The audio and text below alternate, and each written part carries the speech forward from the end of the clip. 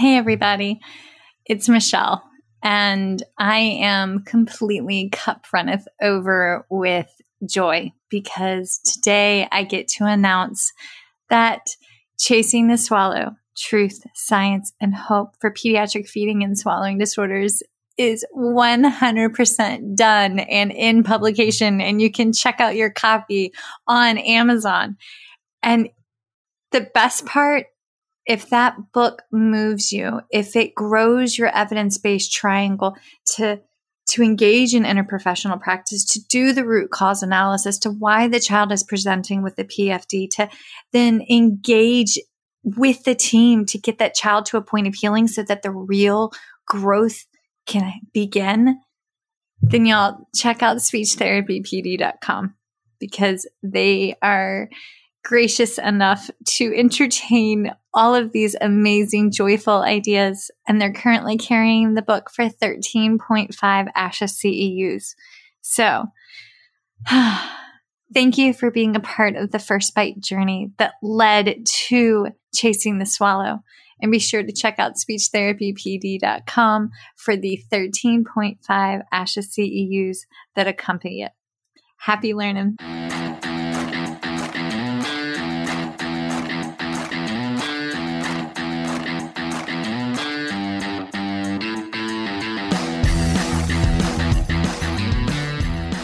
Hi, folks, and welcome to First Bite, Fed, Fun, and Functional, a speech therapy podcast sponsored by SpeechTherapyPD.com. I am your host on this nerd venture, Michelle Dawson, MS, CCC, SLP, CLC, the All Things Peds SLP. I am a colleague in the trenches of home health early intervention right there with you. I run my own private practice, Heartwood Speech Therapy, here in Coletown, South Carolina. And I guest lecture nationwide on best practices for early intervention for the medically complex and fragile child. First Bite's mission is short and sweet, to bring light, hope, knowledge, and joy to the pediatric clinician, parent, or advocate. By way of a nerdy conversation, so there's plenty of laughter too. In this podcast, we cover everything from AAC to breastfeeding, ethics on how to run a private practice, pediatric dysphagia to clinical supervision, and all other topics in the world of pediatric speech pathology. Our goal is to bring evidence-based practice straight to you by interviewing subject matter experts. To break down the communication barriers so that we can access the knowledge of their fields. Or, as a close friend says, to build the bridge. By bringing other professionals and experts in our field together, we hope to spark advocacy, joy, and passion for continuing to grow and advance care for our little ones. Every fourth episode, I join in. I'm Erin Forward, MSP, CCC, SLP, the Yankee by way of Rochester, New York transplant who actually inspired this journey. I bring a different perspective, that of a newish clinician with experience in early intervention, pediatric acute care, and nonprofit pediatric outpatient settings. So sit back, relax, and watch out for all our squirrels and enjoy this geeky gig brought to you by SpeechTherapyPD.com.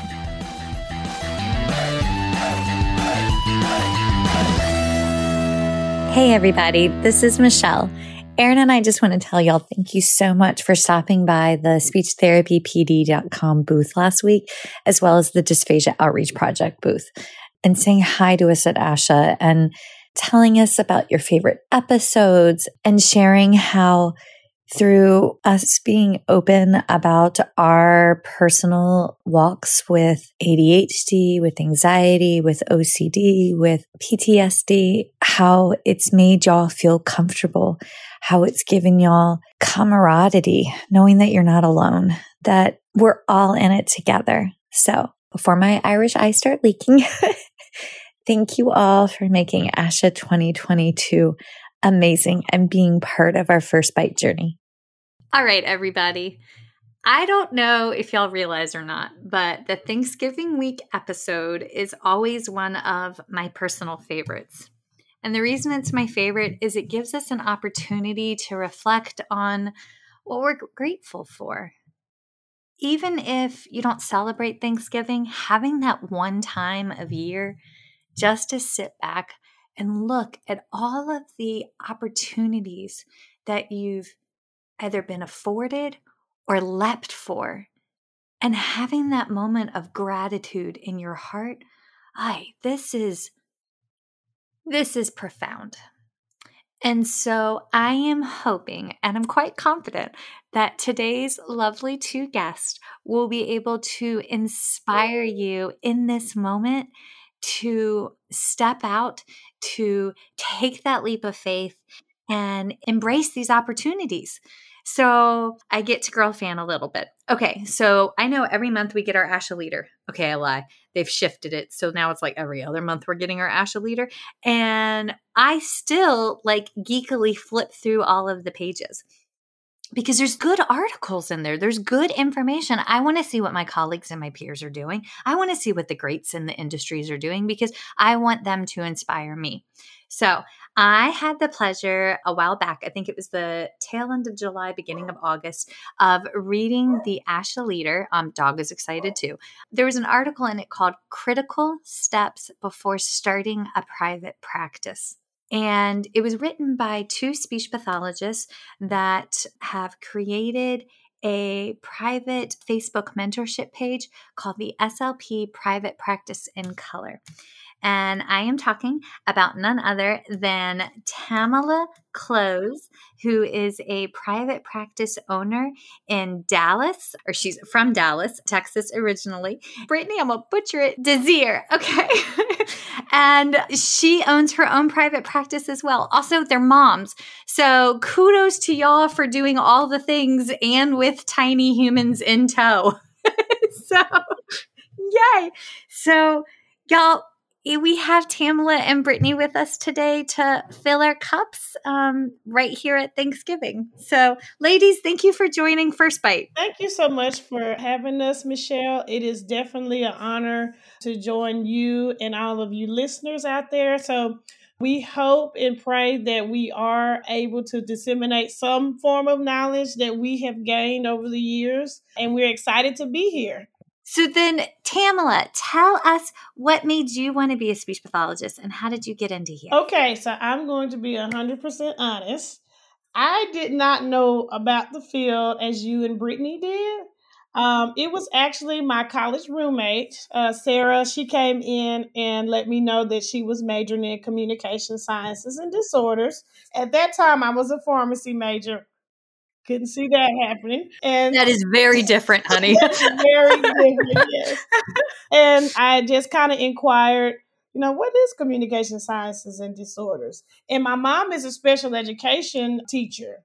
Well, she's retired now. So at the time, she was, working as a special education teacher over the department. And I just kind of told her about the major. She said, yes, speech pathology. We love our speech pathologists. They're awesome. And she kind of gave me the rundown of what speech pathology looks like in the schools. So I switched my major that semester, and I've been a speechy ever since. So honest to God, that's how it happened. So I'm so thankful for my college roommate because she informed me about the major. And, that is maybe one thing that as speech language pathologists, now we're trying to bring more awareness to our field and what we do. So that is how I became a speech language pathologist. Okay, so did you go to the same undergrad and grad program? I did not. I went to the University of Houston for my undergrad and got my undergrad in ComD. And then I went to Southern University in Baton Rouge, Louisiana, and received my master's degree there. I met them. I think it was the chair of Southern University. I was in New Orleans in May lecturing. Oh. And there was a very dapper looking gentleman in a suit. Dr. Yes. Yeah. I think so. Yes. And he had a woman next to him that was vivacious and outgoing. Regina. Yes. I owe her a text message back. She text messaged me, but it was in between. We had a season of death. Like all the grandparents passed away. So I need to text her back, but they were lovely. Yes. At that time, they were some of the main professors. So they taught the majority of the classes. But yes, the NWAFers, we love them. They're wonderful people. Yes. Well, huzzah. Okay. And so this is how you became a speech pathologist? And that is how I became a speech language pathologist. I got interested in the field. So my journey for private practice was a little bit different, and I'm sure Brittany will kind of tell her story, and mine kind of differs. After I graduated from my ComD, I started working as a SLPA, and I was working in some of the underserved communities. And at that time, I was like, wow, I'm really the only therapist that is willing to go into these communities. And I just, wanted them to have the same access to services as some of the more affluent communities here in Dallas. So that kind of drove me to say, hey, I need to go back and get my master's, and I need to open up something on this side of town so that these communities are served. So that is kind of what inspired me. And then the lady sitting on this call, Brittany Desir, also inspired me as well to step out on faith and become my own sole proprietorship. So I started with her as a PRN SLP. I was working at the skilled nursing facility at the time. I dropped down to PRN for them. And then I came under Brittany's wing, and she kind of taught and led me and guided me along my journey of starting my own, again, sole proprietorship, because it was just me at this time. So that is also, and I know we'll talk about it later, what inspired me to start the platform, SLP Private Practice in Color, because if it had not been for Brittany's guidance, I probably would not have had the courage and the faith to, leap out there and do what my initial goal was, and to really see that dream fulfilled. That's why individuals are brought into our lives, so that we can do what we're afraid to do solo. I mean, hell, I wouldn't be here doing this if it wasn't for Erin, and she was my student at the time. So Erin, I love you. But yes, this is why we have that. Now, Brittany, talk to us. What inspired you to become a speech pathologist? Take me from the beginning. What was your journey like? So the inspiration for me becoming a speech language pathologist started back when I was 13 in 7th grade, when my grandmother had a stroke. She needed all the therapies, PT, OT, ST, and I just fell in love with ST. With all the sessions she had to go to, I was right there looking at everything they were doing. I was doing her homework with her, and I was like, yeah, I want to be a speech therapist when I grow up.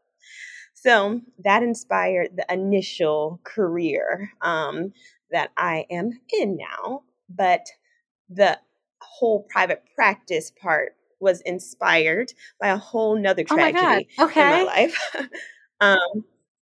So that had to do with my oldest son, Zayden, at 9 years old. Well, no, he's 9 now. Sorry. My oldest son, Zayden, 9 years ago, I was pregnant, and he was born 25 weeks premature. 15 weeks premature at 25 weeks gestation. So that led to our whole NICU experience of 6 months, and our whole developmental delay experience, and the whole early intervention. So I was like, maybe all those courses that I didn't want to take in undergrad and grad about development and all that stuff about kids, because I was only focused on geriatrics, maybe I should have paid attention a little bit more. So it inspired me to learn about that, and he inspired me to start my private practice, because there's so many kids that, have developmental delays, even if they're not premature or whatever the case may be with them. They need services a lot of times, for ST being a major source of their progression. I got to be honest, I was the adult geared SLP. I only wanted to work with adults. I was inpatient. I loved the race of the acute. I loved the subacute. That was my jam for my CF and my Cs. And then my husband transitioned to South Carolina. He had a job offer down here. So we moved from Virginia to South Carolina, and at the time, there's only 2 grad programs. So basically, if you didn't have a practicum at a hospital when you went to a South Carolina school, you were not getting a job. the South Carolina hospitals. So I went into early intervention, and children are gross. They wipe their noses on you. Somebody somewhere is going to get vomited on. And I have been peed on a couple times because diapers just don't hold contents. And so I did not want to do EI, but I got into it and I loved it. And I was called to serve the least of these. And I am incredibly aware that as a white female working in the South, where all of the isms, racism, sexism, and hate are so prevalent, if anybody has not looked at the South Carolina news lately, it's going to break your heart.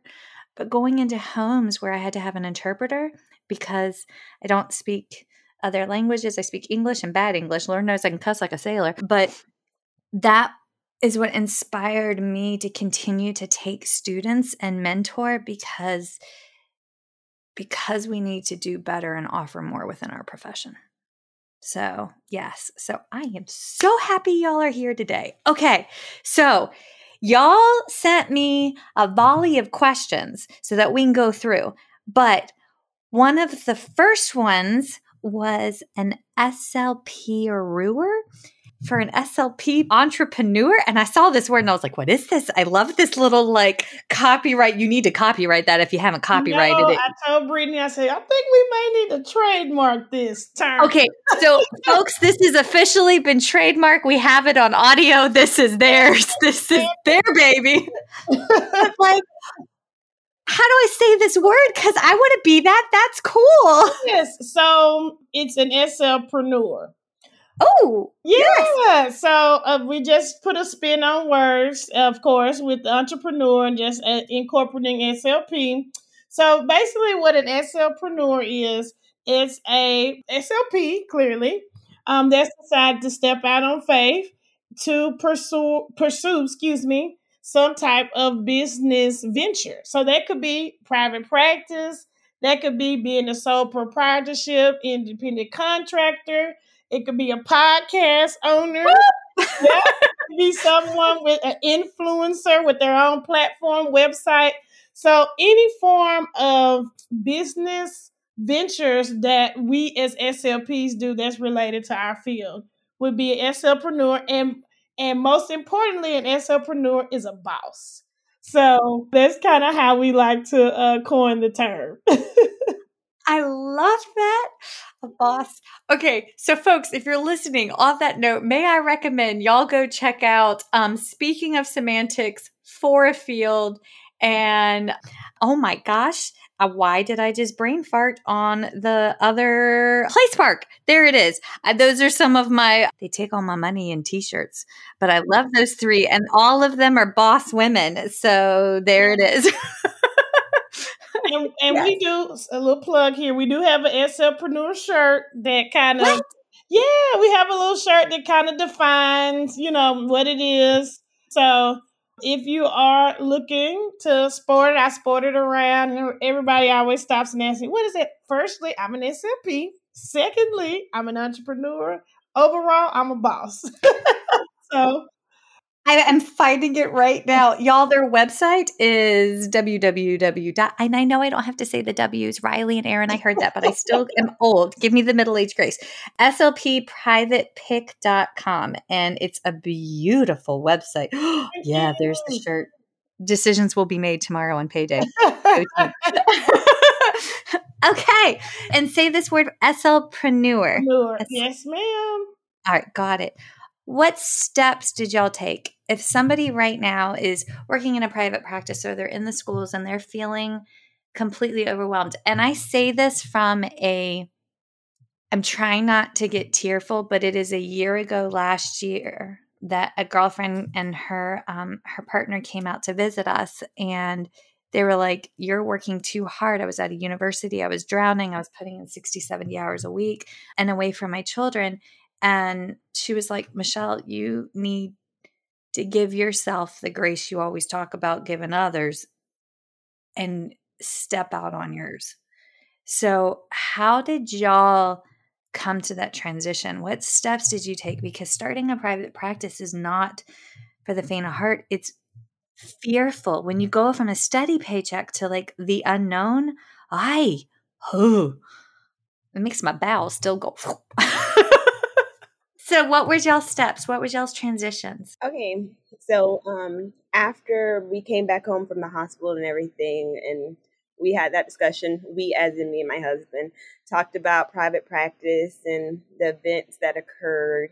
And he was like, yeah, you should start a private practice. And I was like, no, I don't know about that. I don't know anything about kids. I don't know anything about private practice. I'm basically from a nursing home background. So I took a pay cut to go into a private practice and work at a private practice to get a feel, to know what a private practice was, what they do, what's different, find the comparisons and the contrast between my background knowledge and what I wanted to venture into. So I did that for a year. And then at the end of the school year, in May, I started aligning myself to become PRN and to move my credentials over into early steps as an independent contractor. And I did that with early steps. Can you hear me? Yes, I was going to say early steps. Is that a Texas version of? You're in Texas too, I assume. I'm in Florida. You're in Florida. Mm-hmm. Oh, Florida has the Family Guide to Routines-Based Interview. You're in like the mecca of awesome early intervention, folks. This is good stuff. Okay, but is Early Steps the early intervention program? Yes. Okay. Mm-hmm. It's birth to 3 in natural environments. So once I was transitioning my credentials, meaning like my Medicaid number, my MPI number, that type of thing, because I was already credentialed under a private practice, I had to transition it out from under them under my LLC and under my group MPI and under my group Medicaid number. So I was doing that, but there's no money in that, right? So I started PRN and at the nursing home that Tam, but I didn't know Tam then, at the nursing home that Tam was working at before she transitioned to me. Name so that's on the crazy part of the story.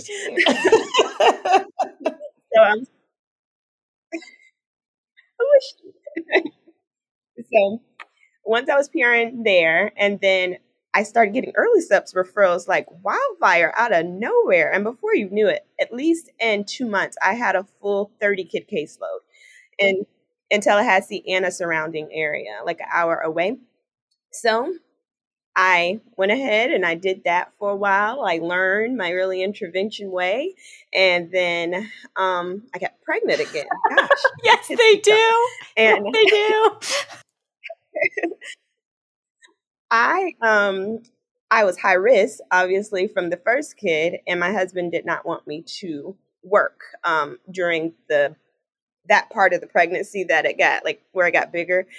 So I started hiring. I hired my first employee as an SLPA to kind of help with some of the admin stuff, and my first SLP. And she took over the caseload, and I was just in the background growing the company while I was at home, fat and pregnant, couldn't do anything. So I was just in the background growing the company.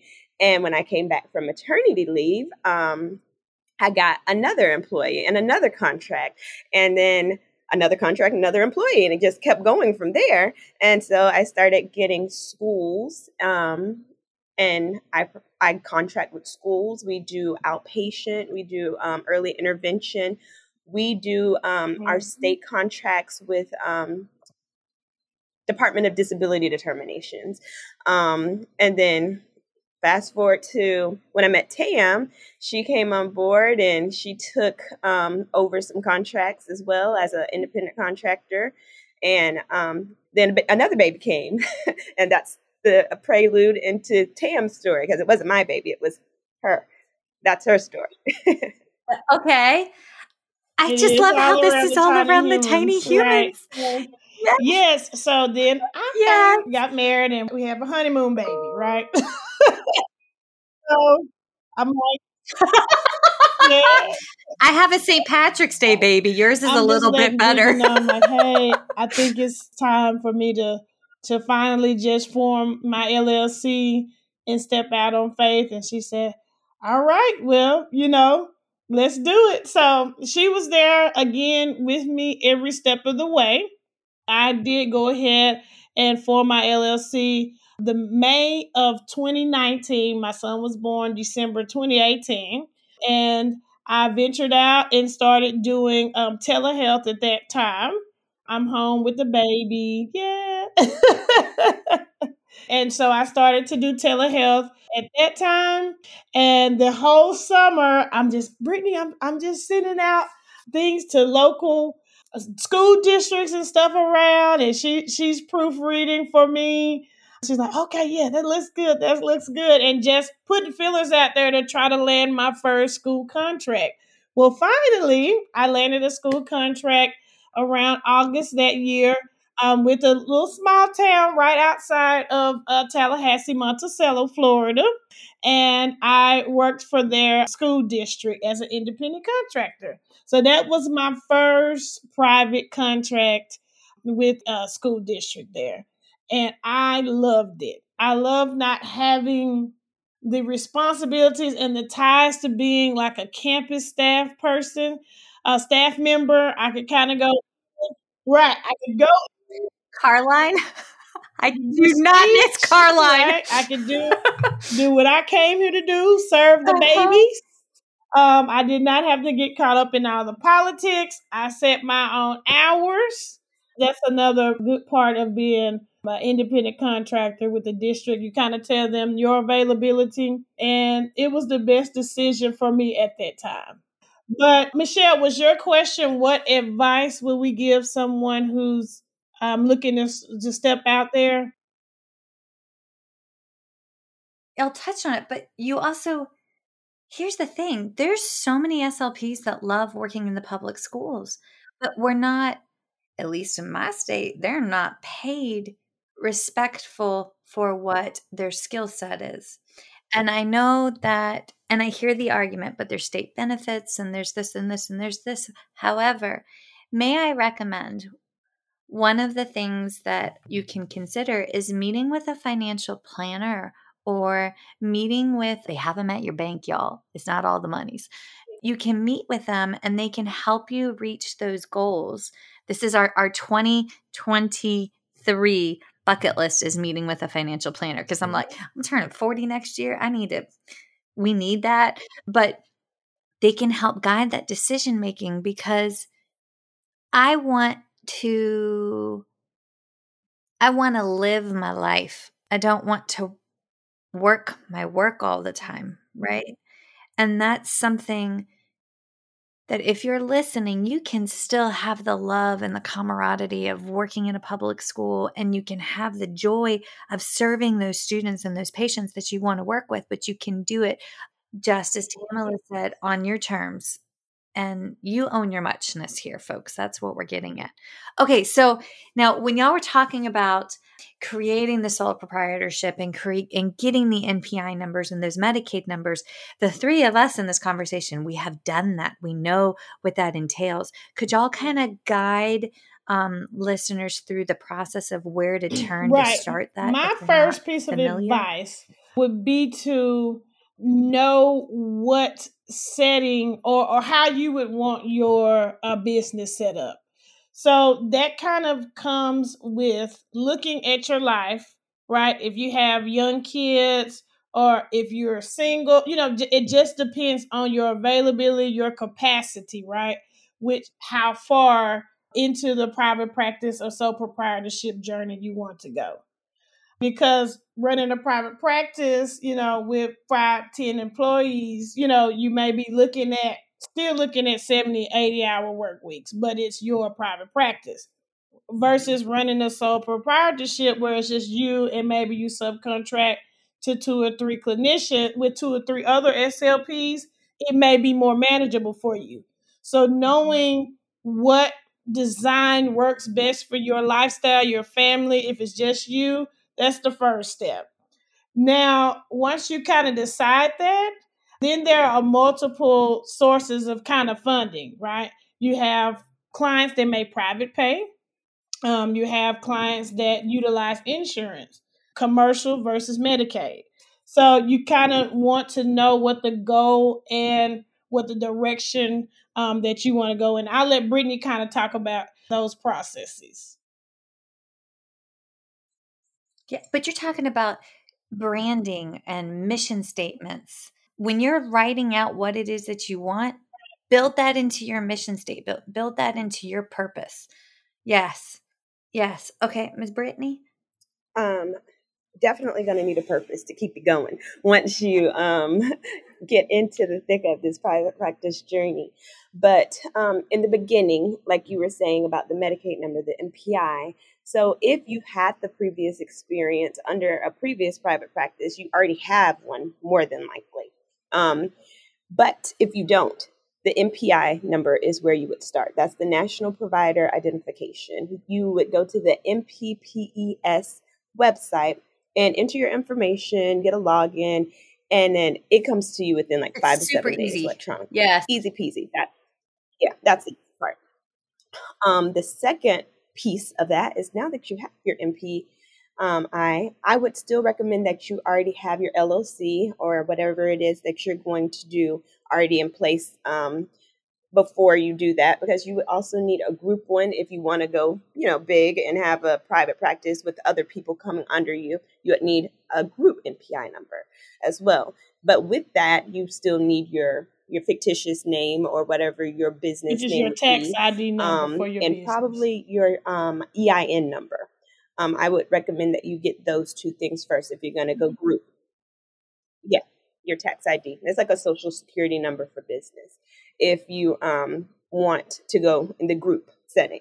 But that's not necessary if you don't want to go in the, the LLC version. If you just want to do like sole proprietorship, you can still use your social. Get an accountant and get a lawyer friend. And on that note, Miranda, I am ever so grateful for the lawyer husband, Mr. Andrew Ritna, because bless his heart, we were all daycare mommies and daddies together. And she was like, how are you doing? You see the daycare mommies in the hall. And I'm like, dude, I am so done working PRN at this hospital. I think I want my own private practice, but I got to get all this stuff. She was like, just pay my husband in whiskey. This is the whiskey I like. And then he helped me get a tax EIN number and go through the LLC process. And that was the best bottle of, what did I get him? It was Four Roses. I didn't go whiskey. That was my stuff. That was my grandfather's favorite whiskey, but like, bless it. I'm sorry, Granddaddy Wood. But like, that burns Brittany's a little. Husband. Oh, my husband, he's an accountant, but he's not a CPA. He's not a lawyer. You had it in the bag. So he did do that background stuff for me, thankfully. I appreciate him most of it. I'm just kidding. So, yeah, okay, we got the MPI, we got the EIN, we got the LLC. So if you want to do the early intervention here in Florida, they require that you get your Medicaid number so that you are able to bill Medicaid and those MMAs. So that would be your next step. If that's the route you want to go, you would get your Medicaid number as a group and as an individual. So you would still need 2 Medicaid numbers, and you just attach yourself to your group. And then once you have that, you can start venturing. And I'm not saying once, like you have to do it in order. You can simultaneously do it, but your brain's going to go in 1,000 different ways and directions. So it's easy to have a checklist of what you want to do. Like, I want to do Medicaid. I want to take Blue Cross Blue Shield. I want to take this. I want to take that. But knowing what you want to do, like Tam said, is important up front. And if you have it written down, it'll make it easier to go through. Okay, like first I did this. Second, I need to go ahead and credential. Yeah, business plan. I, like Tam was saying, I recommend that you do all those things up front. I'm just talking about the nitty gritty credentialing, boring stuff. Credentialing hell. It takes so much time and it's so tedious and it requires some follow-up, and you might have not done anything correctly or submitted something correctly the first time, and then you have to upload it again, or it just takes patience, and it takes you being on top of it and following up and making sure that you see the process through. So I definitely recommend that you carve out time in the beginning before you ever start taking an abundance of clients or an abundance of contracts on, that you get that as a foundational piece done, because it takes time and it takes patience. And if you're overwhelmed, you may forget to do some things and it will prolong the already long process. So that's my advice for the credentialing piece. And we have to do not just the Medicaid, but their partners, their MMAs. So for us, that would look like ATA, that would look like Humana. And every region of every state has different insurance MMAs or people that they work with.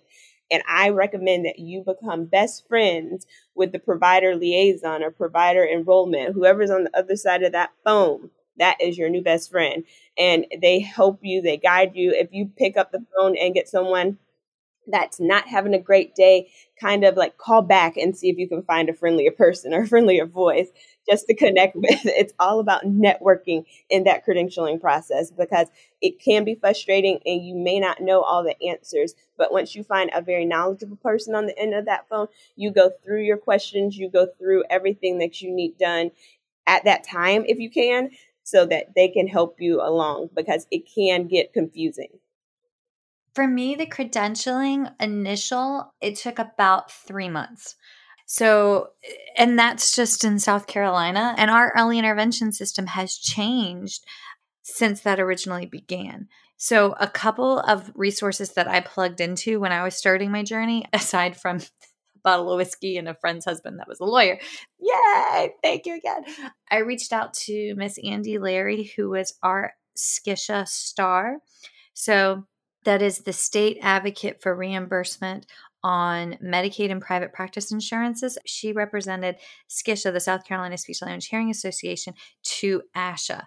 And so she acted as our liaison, so that when ASHA was advocating at like a national level on like Medicaid changes, or this is coming down the pipeline for certain CPT code changes, they relay that information back to the state association so that we can advocate and be on the lookout at a state level. So your state association, and this is why we are members of our state associations, we are all ASHA, and ASHA does not pay to have a state level lobbyist. Your state association pays to have a state level lobbyist. So that person on that board, look for them. They should know this. If they don't know this, then I have a bigger picture concern. I did that. And I also ASHA had a private practice beginner guide book that I worked through. That was, I don't know if they still have it, but like that was, I mean, I've got mine tattered in my grandma's chest of drawers right here at the foot of my bed, but like that was like my like SLP survivor private practice Bible that I just worked through. What other resources did y'all lean on? I would definitely say ASHA is a big resource. I stayed on the line. Calling the department, yeah. They would always, transfer me, and any questions that I had state related, they would, assist and advise me and guide you. We pay these fees, guys, so give them a call. Yes, I have their phone number saved. Yes. They are. ASHA is a big asset, and then also calling those state departments. Most have been helpful. Sometimes you may, again, as Brittany said, get someone that's kind of, may not be the most friendly on the phone, but I always seem to win them over. But yes, just using those resources. I use of course, the mentor who's on the phone with me now, Brittany, who had also been through the process, and she helped and guided me quite a bit. And that's one big thing that we push with SLP PBIC is utilizing actual people as resources, right? That have actually gone through the journey. But that's it. That's why you have a mentorship. Folks, if y'all are thinking about this, there are a couple of mentorship programs available through ASHA that I would be remiss if we didn't go there. So there's the ASHA Leadership Program. There's the STEP program, a Student Empowerment Program. There's also the Minority Student Leadership Program. But you can start forging these relationships during college and have those as you evolve along your career. Also, I have been mentored. I am still mentored, and I have served as a mentoree, I think is the word I'm looking for.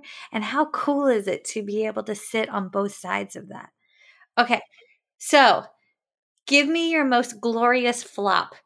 Where did you, on the other side, I wish y'all could have seen their faces. All three of us were like, oh, dude, I totally screwed up this. But like, what is your favorite flop and how do we avoid that? Of course, credential is not a flop. It's just a tedious process. But Brittany is very frugal and very responsible, and she has an accountant husband. So together, that combination. But Brittany, she would always advise me from making unnecessary expenses, right? Unnecessary overhead. Going to get utilize a platform or a service or something. And she's like, why do you have that?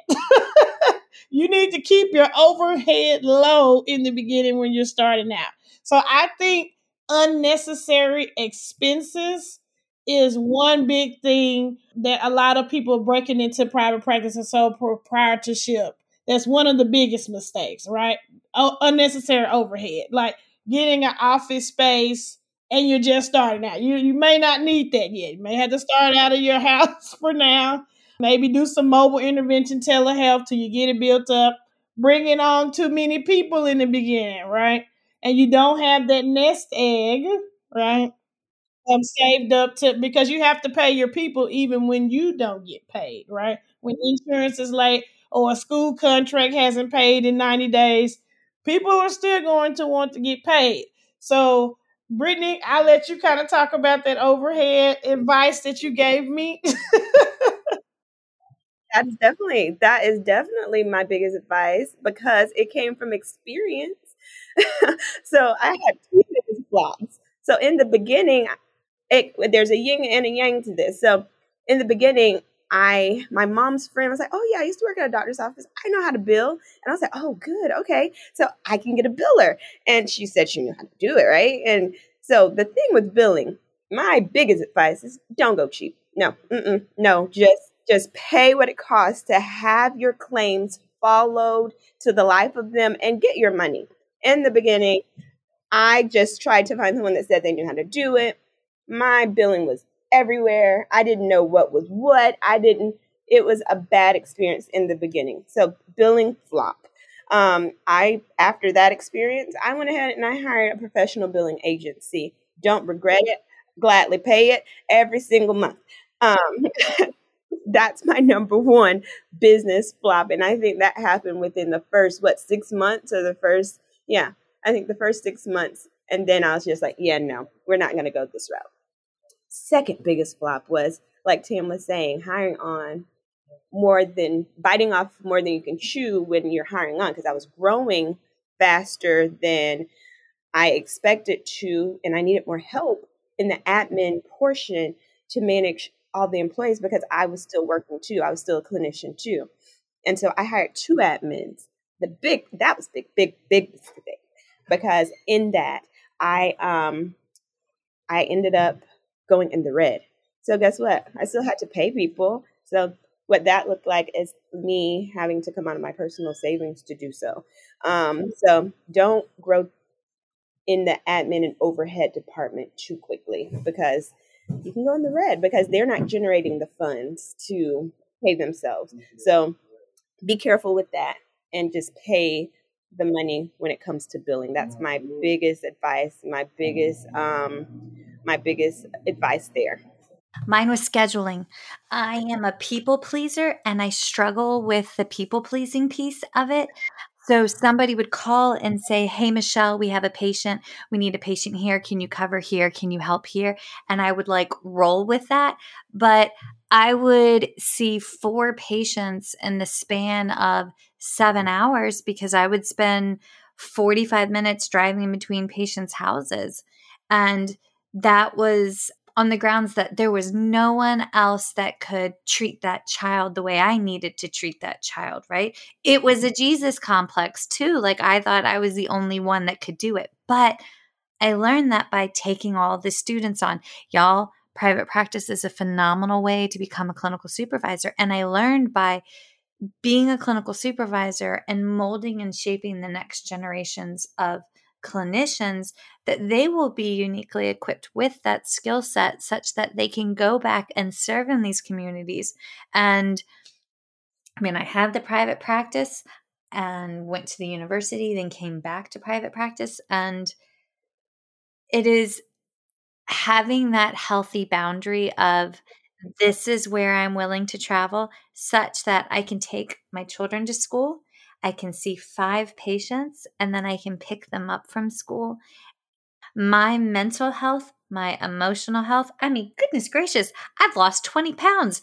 I mean, I haven't really lost 20 pounds, but my clothes fit like I've lost 20 pounds because muscle, I don't know about this whole muscle weighs more than fat business because I don't buy that on the scale. But I can tell you my bits and pieces are tighter and more toned than they were 6 months ago. So go team. As we enter pumpkin pie season, I'm going to rue that sentence. Okay, so those are our biggest flops. So guys, don't make our flops. Don't stretch yourself too thin financially or with your timing, and, don't put too much out in advance. Now, that being said, what guidance would you give an SLP regarding, like, really truthfully for y'all, what does y'all's private practice life look like? I again would start with just saying know your capacity, right? So know what your lifestyle is, what the end goal for your private practice or sole proprietorship is. That is going to guide everything. So can you repeat the question one more time? What guidance would you give them on, like, what private practice really looks like? Like, I want that behind the scenes stuff. Like private practice. I'm sorry if y'all the eye roll was like on point. Yes, ma'am. It can look like 70 hours a week. Let's just be honest, depending on the growth, how big it is. But it looks like economic empowerment. I think that's the biggest thing that we want to push, because you are in control of your destiny, right? And that's by being in control of the business, which of course gives you the financial benefits of living the lifestyle that works. But it is a lot of work, but it's a lot of work for yourself. I think that piece really pushes a lot of people when they're ready to give up or they're ready to throw in the towel. Just knowing that you are developing something, that you're making a difference, number one. We're doing that as SLPs. We're impacting communities. But you're also potentially impacting the future of your family and your family's family, right? So that is what keeps me motivated, and that's what keeps me going, setting something up to potentially either pass down, to my grandkids, So I know that's a little deep, but that is what drives me. What private practice looks like for me is you want days off, but you don't necessarily get days off because it's my baby. It's my second baby. Like, even when you want to quit on your kid or your kid's frustrating you or whatever, I really look at it as my second child. So altogether, I have 3 kids, if that's the case. It really is a labor of love, because it could look like Tam said. For me in the beginning, it looked like 7 a.m. to 7 p.m. It looked like me sacrificing a lot of the early years with my kids during, their baby time, their toddler time, because I was focused on growing the practice. But now it looks like boundaries. Now it looks like flexibility, because that's important to me. I want to be there at the practices. I want to be there at the games.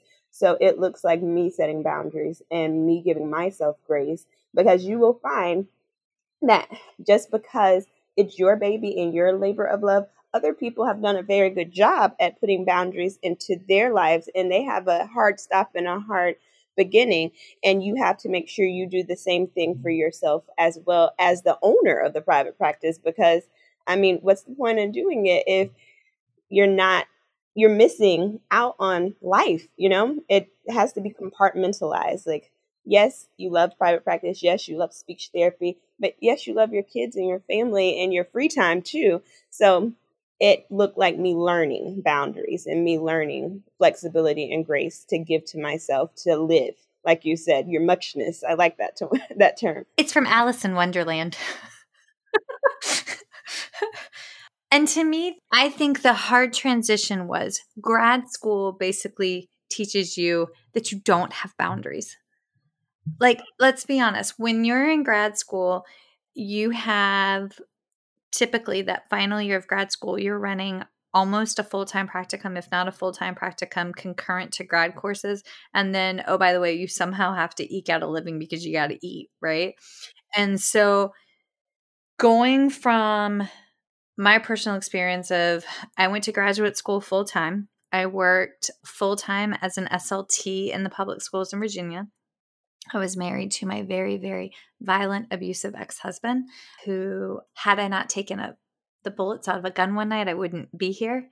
And I always use an opportunity to talk about domestic violence has no socioeconomic status, no race, it knows no heterosexual, homosexual. There's no boundaries on what domestic abuse looks like. It just exists. So I got out. And I use that because somebody listening is in it. And darling, you can get out. There's grace and joy in the journey. And mine included an Irish bartender because the accent is amazing. Go team. My family's Irish and Cherokee and Potawatomi Indian. So, I mean, we're a good blend and our gallbladders go early. But having no boundaries because of the full circle of the weight that was on my plate to transitioning, that meant that I didn't know I didn't have to answer the text messages at 8:00 at night from a caregiver. That meant I didn't know that I could say, no, I only have this availability. I could say, no, this is it. I will not see you at 5:30 on a Friday night when I am wiped, right? And those were, you can say that and you can set office hours and you can adhere to your own office hours. You can do that, and that's healthy. Also, one of the things that has been mentored to me repeatedly is that it is healthy as an individual, especially as a business owner, to carve out time in your week for those quiet moments and those self-care moments. So for us personally, we have coffee in the morning together, my husband and I, and it gives me a time to do, I like to do Bible study. I mean, granted, I do it on my phone, but I love it. And I carve out time to go running 2 or 3 mornings a week. And as a private practice owner, that's what brings balance. Also, it really helps my ADD, ADHD when I adhere to my running schedule, because otherwise, it's bad. But there's that. Okay, we have about 10 minutes left, so I'm giving us the reminder that we got about 10 minutes. And I know we have a couple more questions that we wanted to go through, but one of them, your resources. What SLP groups, what resources would you recommend somebody that's listening go check out? I know that I initially started in Jenna's group. So that's the independent clinician. Oh, yes. Yeah, I know her. Yes. She is the best person. She is so sweet, very inviting, very helpful, very resourceful. She was one of the first, I believe, to really have a Facebook group that really served as a platform for people to ask questions, engage. So she was one of the people also that inspired me to develop SLP Private PIC, Practice in Color. So I know Jenna was she was one of the founding fathers of this little, private SLP private practice land. I know there's also some other clinicians. I know Ebony E.K. Verde. She's SLP Contracts to Coins. I haven't heard that one. Wait, what is this called?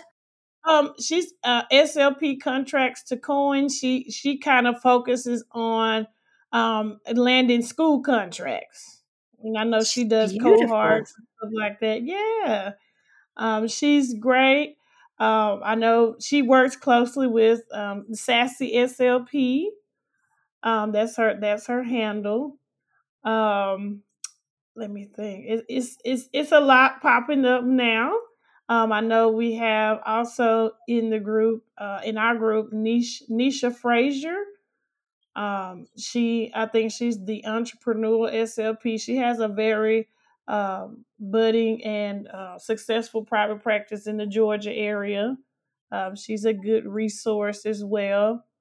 Not to toot our own horns, but I think we are too. I think We you'll are have as a well. beautiful. Okay, so if somebody wants to look at y'all's, tell us your handle, tell us where they can find you and what information they can find. Yes, so we have the Facebook group. It's private, but it's open. We accept everyone, of course. Is answer the questions, and we'll accept you guys. And that's just SLP Private Practice in Color on Facebook. And that's the group that we kind of engage, and people post and do certain questions and look at other SLPs they could be anywhere on their journey. And they reach out there. We have a Facebook page, SLP Private Practice in Color. We have our Instagram page as well, at SLP Private PRC. But I think our website houses the most. If people are looking for, like Brittany held a very good how to start a private practice course. I think it was 7 steps. So it's 7 different. It wasn't this 7, Brittany? 5-part course, and she breaks each part of the entrepreneurial journey down, even from branding to staffing. She had an HR specialist on, a branding specialist, A lawyer? she, I'm on your website. lawyer. Yes. Yes. She covered every piece. And it was phenomenal. Everyone really enjoyed it. They felt as though they really got a lot of knowledge and should kind of start their journey there. So we offer those types of courses. We have a private practice directory even for that we kind of do with our parents, and then also with other SLPs. Say they have somebody in the area. Hey, I can't take this kid. Are you interested? So that's a good place for us to network. And we've also done a lot of cultural competency type courses too, because we know that a lot of the communities that we impact are, of course, culturally and linguistically diverse. So we also kind of major in that piece as well. I love that. I want to meet Miss Olivia Hayward and interview her on branding. So Okay, please, yes, Brittany, that's our best friend. oh, She'll do the intros. yes. Oh, she's radiant. Yes. Mhm. hmm Okay, so fill us up, Brittany. What else have we not covered? I yield to Tamala when it comes to the online world. Like she's definitely the brains behind Facebook and all the online resources and everything. I'm like, oh my gosh, you can do that and that does that. Like this, I am totally illiterate. Tam has held my hand in that type of way when it came to that sort of, I guess, upsell or whatever it is to the private practice world, because I know nothing about that world, the e-commerce world, the podcast world. Like, how am I here? Thank you. I have no idea. They sent me a giant phallus-shaped microphone, and then somebody does the editing. Beyond that, I just show up and talk into that. So I definitely You do it agree with all the beautifully. recommendations that Tam made, because I got all my recommendations from her, because I'm new to this. I am definitely new to the online, social media, any of the technology resource world. So whatever Tamala said, ditto. Ditto. I love that. I drug Brittany along with this journey because I'm like, you are too big a resource.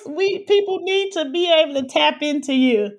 So I begged her, and I'm like, I know you're busy, but do you mind becoming an admin? And she was like, yes. I also don't want to leave our other admin out, Taylor McAlpin. She's phenomenal as well. And she helps with like the apparel side, so the cool shirts that you see. And she's an independent contractor, so she provides us with any help in that arena. But yes, I beg Brittany, because I'm like, people need to be able to benefit as I did. And that's my whole thing. I know that, you almost triple your chances of having a successful business, right? By having a mentor that has already been there, because they're going to help you avoid some of the major pitfalls and guide you and say, hey, don't do that. I did that and it didn't turn out too great. Go ahead and that's what we should be doing. We should be, as they say, Sankofa, or reaching back and providing that step up for the next people to, continue on, because it's not a competition. We're here. That's not what the field was designed to do. We're here to impact communities positively. So yes. Your words matter. That's one of my favorite yes, shirts. I love it. Yes, your words matter. Your actions matter. And I would give a word of caution. A lot of people, especially younger generations, I did not grow up with social media. And thank the good Lord, social media glossed over the Michelle Dawson punk rock electric blue hair guitar phase, because we don't need to see that ever. Oh, I know, 13-year-old Michelle was something.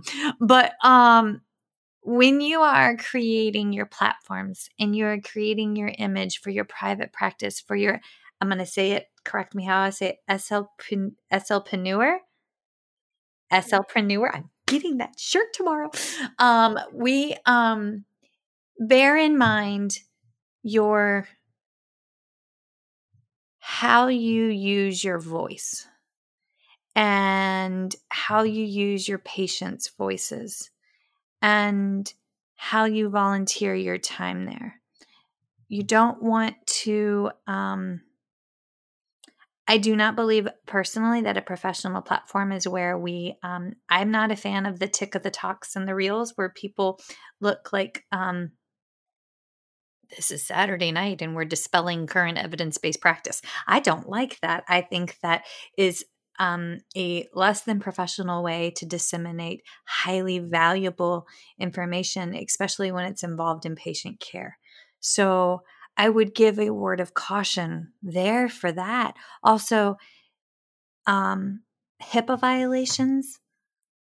When you go to post pictures of patients and caregivers, make sure that you have consent to release forms, because, these are patients' lives. And when you volunteer and you go out to underprivileged, underserved, honestly, it just comes down to money and time and talent locations. Be careful how you present your volunteer work, because that could be misconstrued and done misconstrued with malice. So I just I don't want to be Debbie Downer. Also, I feel bad for whoever Debbie is, because she's always Debbie Downer. But you know what I mean. But that's a real. No, that's real. You want to make sure that your paperwork and your documentation is in place, right? Because you want to protect yourself and your business, and then you want to protect the patients as well. And being able to make a true connection with the patients, it improves patient outcomes. Like if the patient really feels as though you are there for them and their child, and not a photo op. Right. You will see how impactful you are. Yes.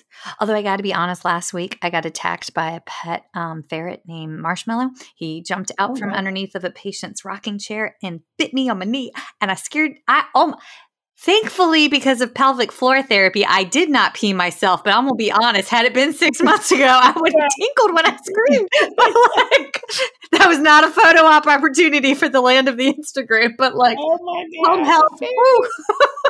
I used to want a ferret. That's so funny when I was a kid. No, Marshmallow Man, he was like, wow. That was my graduate student second day. We all survived. But okay. Brittany, Tamala, thank you so very, very, very much for coming on. Folks, please go check out their Instagram handle. I'll give it one more time. It is, I pulled up your website, SLP Private PIC for Private Practice in Color. And their website, again, www.slpprivatepic.com. Ladies, this has been so joyful. And if y'all celebrate Thanksgiving, happy Thanksgiving. So thank you. We do. And thank you so much again for the opportunity. We are so grateful that you gave us a platform to come and share our knowledge and our message. Yes, always. Yeah. Feeding Matters guides system-wide changes by uniting caregivers, professionals, and community partners under the Pediatric Feeding Disorder Alliance. So what is this alliance? The Alliance is an open access collaborative community focused on achieving strategic goals within 3 focus areas: education, advocacy, and research. So who is the Alliance? It's you. The Alliance is open to any person passionate about improving care for children with a pediatric feeding disorder. To date, 187 professionals, caregivers, and partners have joined the Alliance. You can join today by visiting the Feeding Matters website at www.feedingmatters.org. Click on PFD Alliance tab and sign up today. Change is possible when we work together. That's a wrap, folks. Once again, thank you for listening to First Bite, fed, fun, and functional. I'm your humble but yet sassy host, Michelle Dawson, the All Things Peds SLP. This podcast is part of a course offered for continuing education through SpeechTherapyPD.com. Please check out the website if you'd like to learn more about CEU opportunities for this episode, as well as the ones that are archived. And, as always, remember, feed your mind, feed your soul, be kind, and feed those babies.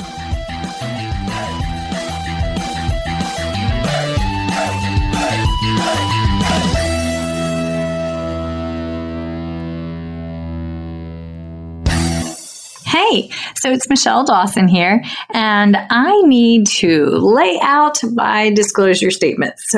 So if you ever wondered how bad my ADD, ADHD, and lack of sleep Monday through Monday actually is, well, here you go. These are my non-financial disclosure statements. I volunteer with Feeding Matters. I'm a former treasurer with the Council of State Association Presidents. I'm a past president with the South Carolina Speech Language Hearing Association. I am a current member of both ASHA and SCISHA. And for this year, for 2021, I volunteered for the Pediatric Feeding Disorder Planning Committee for the ASHA 2021 convention. My financial disclosures. All right, so I receive compensation for First Bite presentations as well as talking teletherapy and understanding dysphagia from SpeechTherapyPD.com. I also receive royalties from SpeechTherapyPD.com for ongoing webinars that I have on their website, as well as compensation from PESI Incorporate for a lecture course webinar that I have on their website as well. I am coordinator for clinical education and clinical assistant professor for the Masters of Speech Language Pathology program at Francis Marion University in Florence, South Carolina, for which I receive an annual salary. I also receive royalties from the sale of my book, Chasing the Swallow, Truth, Science, and Hope for Pediatric Feeding and Swallowing Disorders, that I self-published and is available on Amazon. And I do receive royalties from the accompanying 13.5-hour CEU for the book from SpeechTherapyPD.com. So yeah, I stay pretty busy, but those are my financial and non-financial disclosures. If you ever have any questions, please feel free to reach out. All right. Thanks, y'all. Bye.